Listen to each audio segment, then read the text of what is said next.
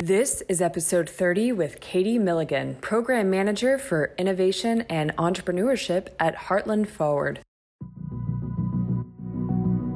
Welcome, everyone, to The Multiplier Effect, an Endeavor NWA podcast. Entrepreneurs don't always think that the accelerator is for them. I think that it's really important that we find those innovators and prop them up. How do we drive change? How do we look at trends and think strategically about policy? What I love about it is that this research that we've been doing is really driving programs. Welcome back to an all-new episode of The Multiplier Effect. This is your host, Jessica Head, and today we're joined by Katie Milligan from Heartland Forward. Heartland Forward is a nonpartisan nonprofit think and do tank focused on improving economic performance in the center of the United States. They believe that transformative research concentrates on factors that impact the American heartland's economy through innovation such as research development and commercialization, human capital formation and labor force skills training, entrepreneurship awareness and capacity, access to early stage risk capital, and issues around immigration, demographics, health status, and quality of place. Heartland Forward is based in Bentonville, Arkansas, but their work focuses on the entire Heartland region. So we're thrilled to be sitting down with their innovation and entrepreneurship arm with program manager Katie. Katie brings the power of public policy to building entrepreneurial communities. Previously served as the chief of staff for StartCo, a venture development organization based in Memphis, Tennessee, and as the director of small business and entrepreneurship for the Delta Regional Authority. Katie launched the Delta Entrepreneurship Network, a competitive fellowship program to identify entrepreneurs and entrepreneurship support organizations in the Delta. Katie has served as a U.S. delegate at the Global Entrepreneurship Congress and is currently serving as the board chair for the Clinton School of Public Service Alumni Board. Jenem sat down with her to discuss the newest installment of their annual report titled Most Dynamic Micropolitan Regions that ranked 515 micropolitan regions by their economic performance. Here at Endeavor, we recently published an insight report focused on rural entrepreneurship in the United States. The report states businesses that grow to 50 or more employees, especially ones operating in highly productive and tech-enabled sectors, have a disproportionate impact on job creation. Adding just one or two new companies that scale beyond 50 employees can significantly reduce unemployment in rural counties that typically have populations of around 15,000. Increasing the number of entrepreneurial companies that scale in NWA that can scale in the Heartland can strengthen the local economy by attracting more revenue from outside the immediate region and increase local productivity in terms of average GDP per employee. And after Jenem's conversation with Katie this past week, we think she agrees. Jenem, take it away. Katie, thanks so much for joining us today. We hope that you and your family and coworkers and friends are all safe and doing well. I know just before starting recording, we were talking about the vaccine. So we're both really excited about one day getting that. To kick us off, tell us a little bit about yourself. Thanks so much for having me. So I am a born and raised Arkansan. I went to the University of Mississippi and then came home to attend the Clinton School of Public Service. And after the Clinton School, I wasn't really sure what I wanted to do. My background had been in politics, and I thought maybe I wanted to be a political consultant, but I actually started working for a small nonprofit startup company that was focused on education and specifically teaching public service and entrepreneurship to high school students. And I really fell in love with this idea of entrepreneurship and helping people think through their business ideas in a way that was scalable and sustainable. That really prompted my interest in this space. After Noble Impact, and ended up working for Delta Regional Authority. DRA is focused on 8 states in the Mississippi River Delta, so 260 counties, and really looked at how we were focused on connecting entrepreneurial hubs. So that was one of the things that really led me to be interested in this type of work, seeing places like New Orleans or Memphis, or even rural places like Helena doing cool entrepreneurial things. No one at at the time was really talking about it and really trying to understand how we should talk about the region. I got to do a lot of traveling, which was really exciting, and meet a lot of really great entrepreneurs. We really just started to focus on highlighting the great innovative stuff that was happening throughout the Delta area. But most recently, I just moved back to Arkansas from Memphis, Tennessee. I was working for an accelerator program called Start Co. And I'm really excited. I've been on the Heartland Forward team a few months now and in Northwest Arkansas. So glad to be home and glad to be part of a great organization. We are very glad to have you here. I'm so curious, before we move on, how have you seen the state change over time, especially in the Delta? I mean, you were doing such important work there. What accomplishments have been made to help entrepreneurs in the Delta and to help entrepreneurship, and what's still missing? One of my favorite things that's happened over the past, I would say, really when I began this work about 6 years ago, is the increase of women in leadership in ecosystem building. I have friends that have worked in this space, and we joke that we were two of the only girls in the entire state working on entrepreneurship, but there's so many incredible women and so much more diversity. What's happening in South Arkansas, especially in Pine Bluff, is really exciting to watch. And the way that they have really capitalized on the University of Arkansas at Pine Bluff and also the other assets that are in the community, as well as Simmons, and working those public-private partnerships, that's been really exciting and I think very important to watch. So I think Arkansas is on the right track. Obviously, one of the things that I would love to see is an increase of capital into seed stage entrepreneurs and increase of women and diverse founders, an increase of women and diverse people in leadership. But I'm really happy to be back, and it's been really fun to see how much it's grown and changed. That is really exciting. And I think you're absolutely right. Capital is going to drive so much of that, and not just capital flowing to entrepreneurs, women and of color, but really investors of women in color, and sort of having that full cycle go around. So tell us about the mission of Heartland Forward. I'm so excited about the work you are all doing. And I love that sort of tagline. It's a think and do tank, which I think is so relevant today. Yes. And we believe that research really can drive change. So talk to us about the work you do at Heartland Forward and the sort of 4 pillars that you guys have in terms of the things that you're trying to affect change on. Absolutely. So we are a relatively new organization. We started in 2019, and we started with this focus on research and really looking at health and wellness, workforce development and human capital, entrepreneurship and innovation, and regional competitiveness. So looking at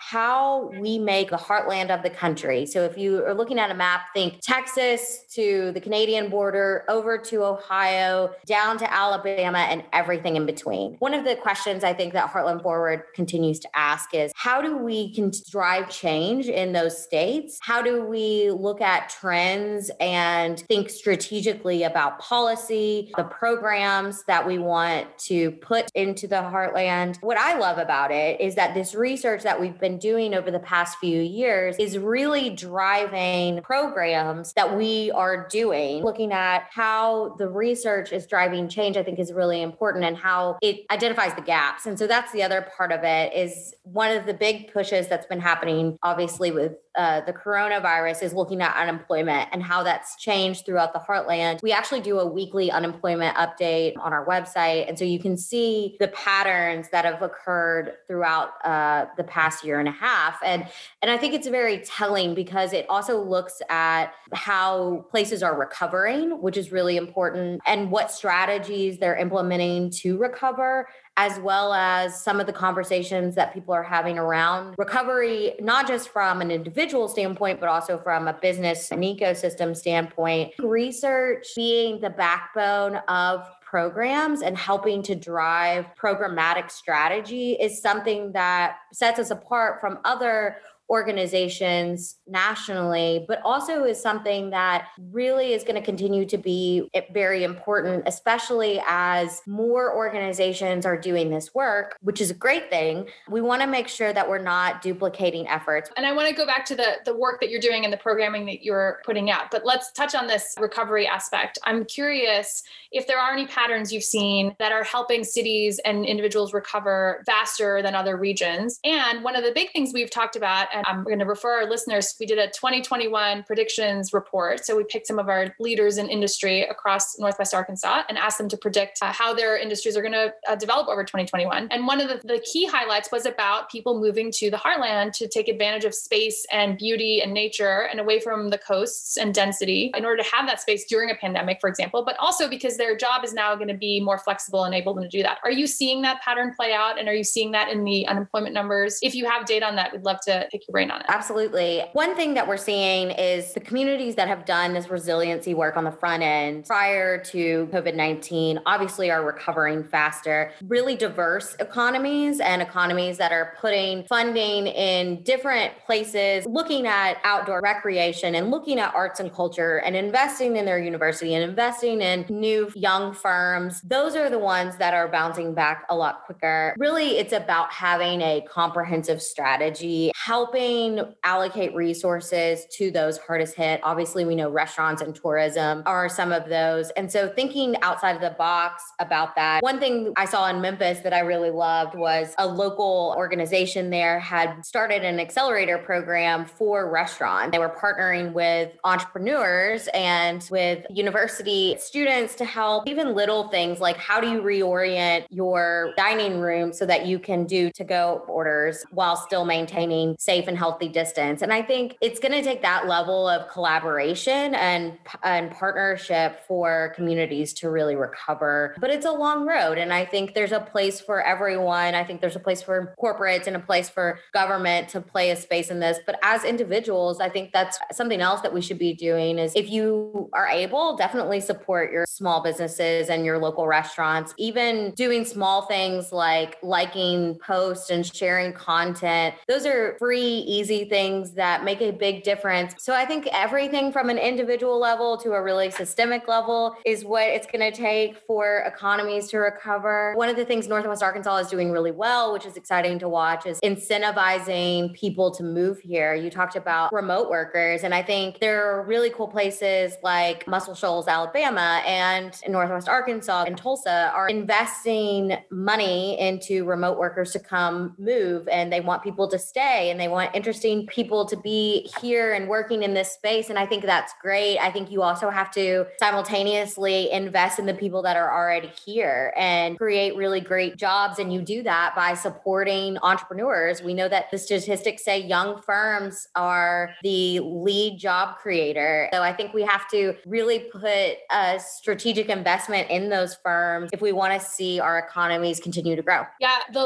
Life Works Here program, I think, is the one that you were referencing for Northwest Arkansas. As far as I know, just peripherally from the numbers, it's already been a huge success in terms of the number of applicants. And you get $10,000 and a bike to move here. And I can say as someone who moved here, having had no idea what it would be like, that it is a phenomenal place to live through the work of organizations like Heartland Forward, but also the Northwest Arkansas Council and all the things that you get from being in the Ozarks, right? But having access to a city. So tell us a little bit about the Heartland Summit and tell us, what that event is and what you're planning for 2021, if we can get a sneak preview. Yes, absolutely. So Heartland Summit is our premier event, and we did the last one in 2018. We were supposed to have the other one last year. Obviously, that got delayed, but we are crossing our fingers for a Heartland Summit in 2021 in the fall, in person, hopefully. So everyone go get your vaccines. But also we'll have some virtual components. And it's such a cool event. The tagline is meeting in the middle. And so it's really looking at what are the things that are happening here in the Heartland and what are the things that we can prop up, talk about, and support. Everything from entrepreneurship and innovation to musicians to arts and culture. And it's a really immersive experience. I know everyone that came last time had the option to do hikes and biking and all kinds of things to really get a sense of Northwest Arkansas and a sense of Bentonville. It's really a strategic engagement of thinking really high level about some of these issues that we're seeing. One of the things we keep talking about is looking towards 2026 and communities looking towards 2026. It's just a really important year for our country. And how do we continue to strive to make communities better moving towards 2026? For those who hadn't heard about the Heartland Summit event before, 2020 was supposed to have the second live conference event, and you guys did a fantastic job pivoting and providing content virtually with some fantastic speakers too. The in-person event was truly magical. It was a place where, and I was lucky to attend, and it was a place place where people who cared about education and entrepreneurship and health were able to exchange ideas in small format, which you can rarely do at conferences. And it was a place to be able to see what Bentonville has to offer and see sort of as a proxy for the Heartland, right? All of our states have these incredible communities and we just don't know about them, especially these days when travel is so limited. So it was truly a fantastic event. I cannot wait to see what you guys do at the next one, because I think the topics are going to be so much more valuable really than ever, because revitalization of the Heartland and affecting employment and affecting education in this period when so much has changed is going to have a huge impact on what the country looks like in 5 years, as you mentioned, sort of the 2026 and beyond. Yes, and I think it takes all of those players and all of those industries to come together to make that type of change and to have those discussions. So I'm excited as well. So fingers crossed we can do in person. I'm very excited about that. And for people who join virtually, I think it'll still be really interesting and a great way to connect. And you guys at the Heartland Forward publish an annual report on the most dynamic micropolitans. And I think you mentioned your metropolitan report in December. What are some takeaways from those reports, and what kind of trajectory are the cities that are growing the fastest? What kind of trajectory do they have in terms of, where they'll be in 5 years? Right. So we did actually release the Metro report in December. So both of those reports are available on our website, and it is really interesting to see some of the communities. Especially, I'm very interested in the micropolitans growing up in a small town, and so it's been very interesting to see kind of what are the similarities between some of those places. And I think it is very similar to economies that are bouncing back very quickly. They have a really robust tourism sector. They often have great things to do outside. They have cultural events and cultural aspects. And so what we're seeing is tourism is driving a lot of that. For instance, Hood River, Oregon is one that's on the list. They are the windsurfing capital of the world. So creating an identity for your community is really important. We also see a ton of influence from universities and colleges that are in these communities and their connection. I really can't understate that campus to community connection is really important. It's been really neat to see some of those, and it's a great way to make your travel list for 2021 and 2022. We care about this a lot at Endeavor. It's the reverse brain drain. So, we see really smart entrepreneurs leaving because that's where the capital is or that's where the talent is. But if we can get those people to stay and bring the capital and bring the talent because they have their companies growing and because they're inspirations and innovators in their own regions, that's going to have such an impact too. So that's definitely part of our mantra is that, sort of keep our businesses, our scale ups and the most impactful businesses local. There are two things I want to touch on, which you had mentioned, but one is really, bringing around the diversity. Obviously, we have an issue in Arkansas around the companies that are scaling and the people that are starting companies being much smaller percentage of the populations that they represent. So for example, the Marshallese community or the Black community or the Latinx community in Northwest Arkansas is a much bigger population relative to how many of those individuals actually are starting and scaling businesses. What should we be doing as communities, as support organizations like Endeavor to really help change that? What is a driving force that we can work on? I think one of the big things is meeting people where they are. There's great organizations or communities like NWA Girl Gang, which is an online community, or just different segments of the population that are doing things and organizers and going to them as opposed to the expectation that I think sometimes ecosystems can have of if you build it, they will come. And the truth is that entrepreneurs don't always think that the accelerator or the incubator is for them or for their idea. And so I think that it's really important that we find those innovators and those community change makers and help prop them up where they are instead of expecting them to show up to, not to pick on WeWork, but to show up to a WeWork or to show up to a makerspace or to show up to a, startup weekend. Sometimes that happens and that's great. But more often than not, especially with this kind of image that we have of the Facebooks and the Twitters, it's still very much a visual image of a young white college dropout male that's going to make it big. And the reality is that entrepreneurs come in every age and every color and every orientation. And so we need to make our communities more reflective of that. We need to make our spaces more reflective of that. And I think the other thing too is to really have candid conversations with the entrepreneurs that are in the networks or in the ecosystems about the barriers. And one of the things that I've seen in places like Detroit or Memphis and some places in Texas is that the people who are doing really meaningful work in diversity and inclusion in entrepreneurial spaces are having these conversations and coming to the table very humbly. And I think you do have to check your ego at the door if you really want to make meaningful change, because some of these conversations are really hard and some of the recommendations are kind of hard to hear, but doing so is only going to help your community and help your ecosystem, because we know that diverse teams do better and diverse founders do better, are more successful. And so I think if we really want change and more diversity at the table, those are some things that we need to do. I love that idea of elevating people, change makers within communities, rather than trying to sort of reach out from the outside, but elevate from the inside. And I know that there's a lot of focus on that in Arkansas, especially with some of our community leaders, to be able to say, okay, here's a path to success, and let's not impose that on you, but let's elevate from within to help help the community leaders support their own community members, which I think is a great idea. And then your last point you made is capital and the gap of capital. Unfortunately, there's a little bit of a stigma when you don't come from the coast, because, the stigma is you're not going to get the best terms or the best valuation. And it's not just a stigma, it's reality, actually. And stigma sort of underplays that. What should communities in the Heartland do that have great entrepreneurs, but are not getting the best terms or don't have an inflow of capital? What does the research tell us around how to make change in that field? So I think there's a couple of things that ecosystems can do. I think one is ecosystem builders need to build those relationships with the coast. I think that's an inevitable reality. And I think coastal investors are getting better at recognizing the deal flow is not concentrated just in Boston, San Francisco, and New York.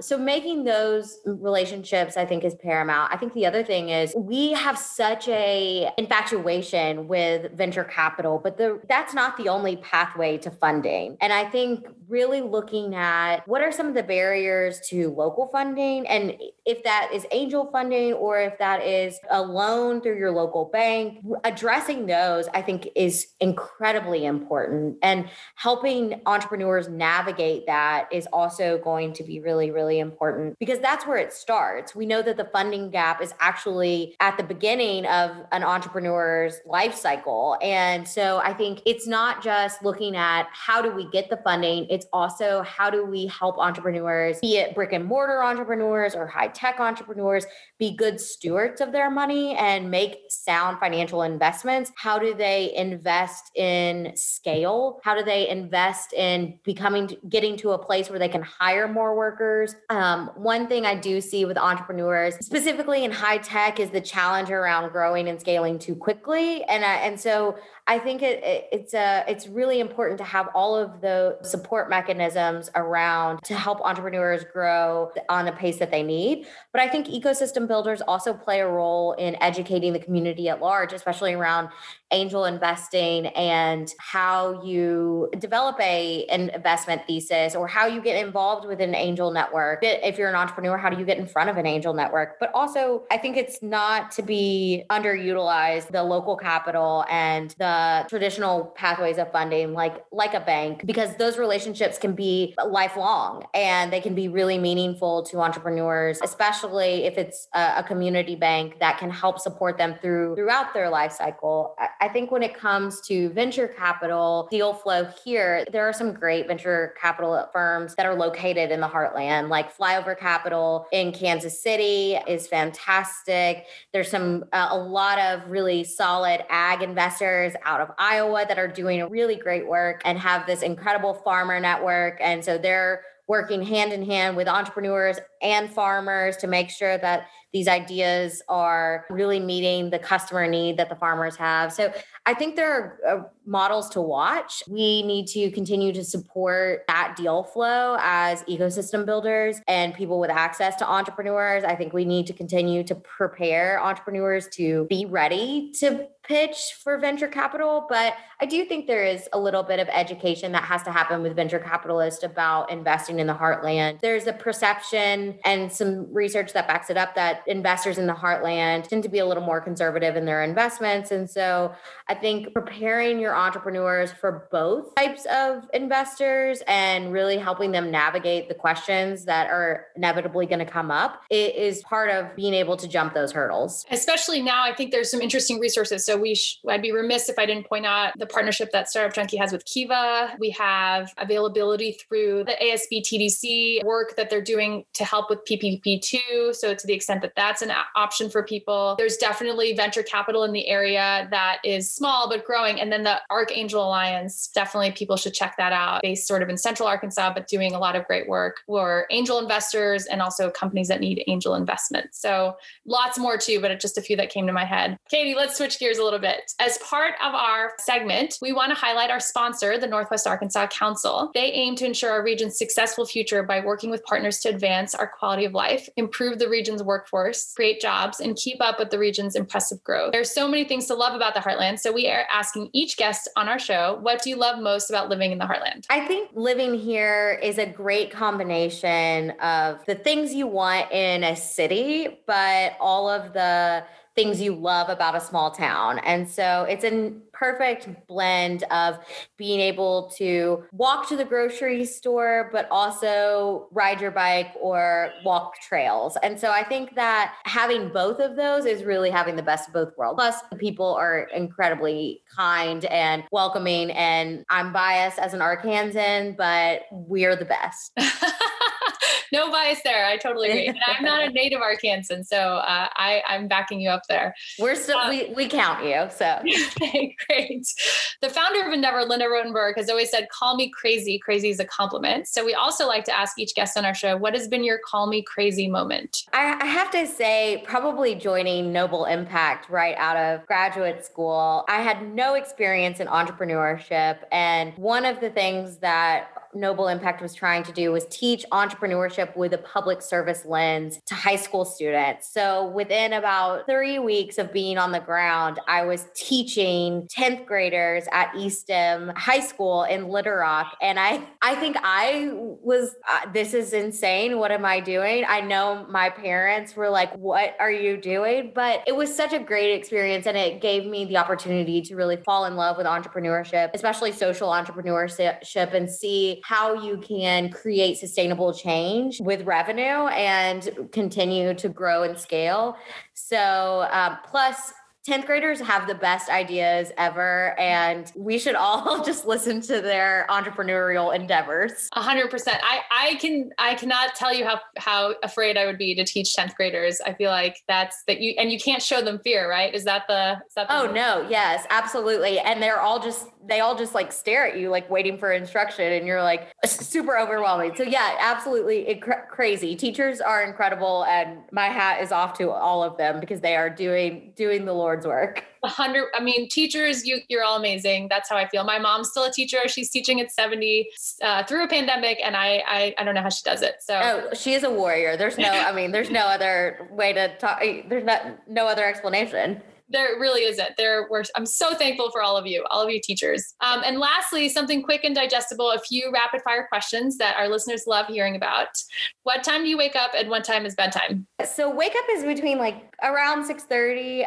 And at our house, we have a prompt 10 p.m. bedtime. I have a 4-month-old puppy, and she is very adamant about a 10 p.m. bedtime. I cannot tell you how many people, the puppy thing is real. It is real. Whoever owns puppy businesses and animal healthcare and animal food businesses are, they're in the right place at the right time. Yeah. I think everyone I know got a dog during the pandemic. So. Yes. What is your dog's name?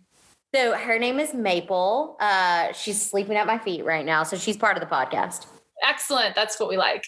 What are you reading right now? So I actually am reading Brad Feld's new book about startup communities, and I'll show you my copy right here. Yes, I love it. So the Startup Community Way, and so reading that, and then also reading. So that's my nonfiction, which I try to read, and then I'm reading American Dirt, which is my fiction book, which I would highly, highly recommend. Ooh, good. I'm always in the market for good fiction. What is one new habit that you've developed since we've been in quarantine for 800 years at this point? Yes.